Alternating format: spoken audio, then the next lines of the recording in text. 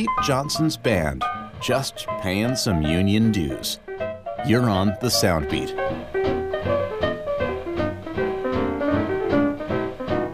You're listening to 627 Stomp by Johnson in 1940. The title refers to the Kansas City Musicians Union, Local 627.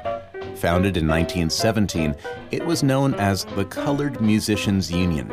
Kansas City was, of course, one of the early strongholds of jazz, and as it grew, so did the 627. It represented many jazz icons like Benny Moten, Count Basie, and Charlie Parker. Pete Johnson paid tribute to the union in 1940.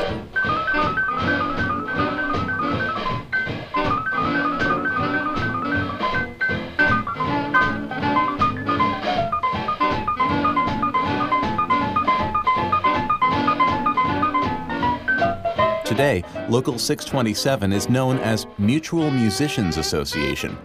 For more background, visit soundbeat.org. Soundbeat is produced at the Belfer Audio Archive, Syracuse University Library. I'm Brett Barry.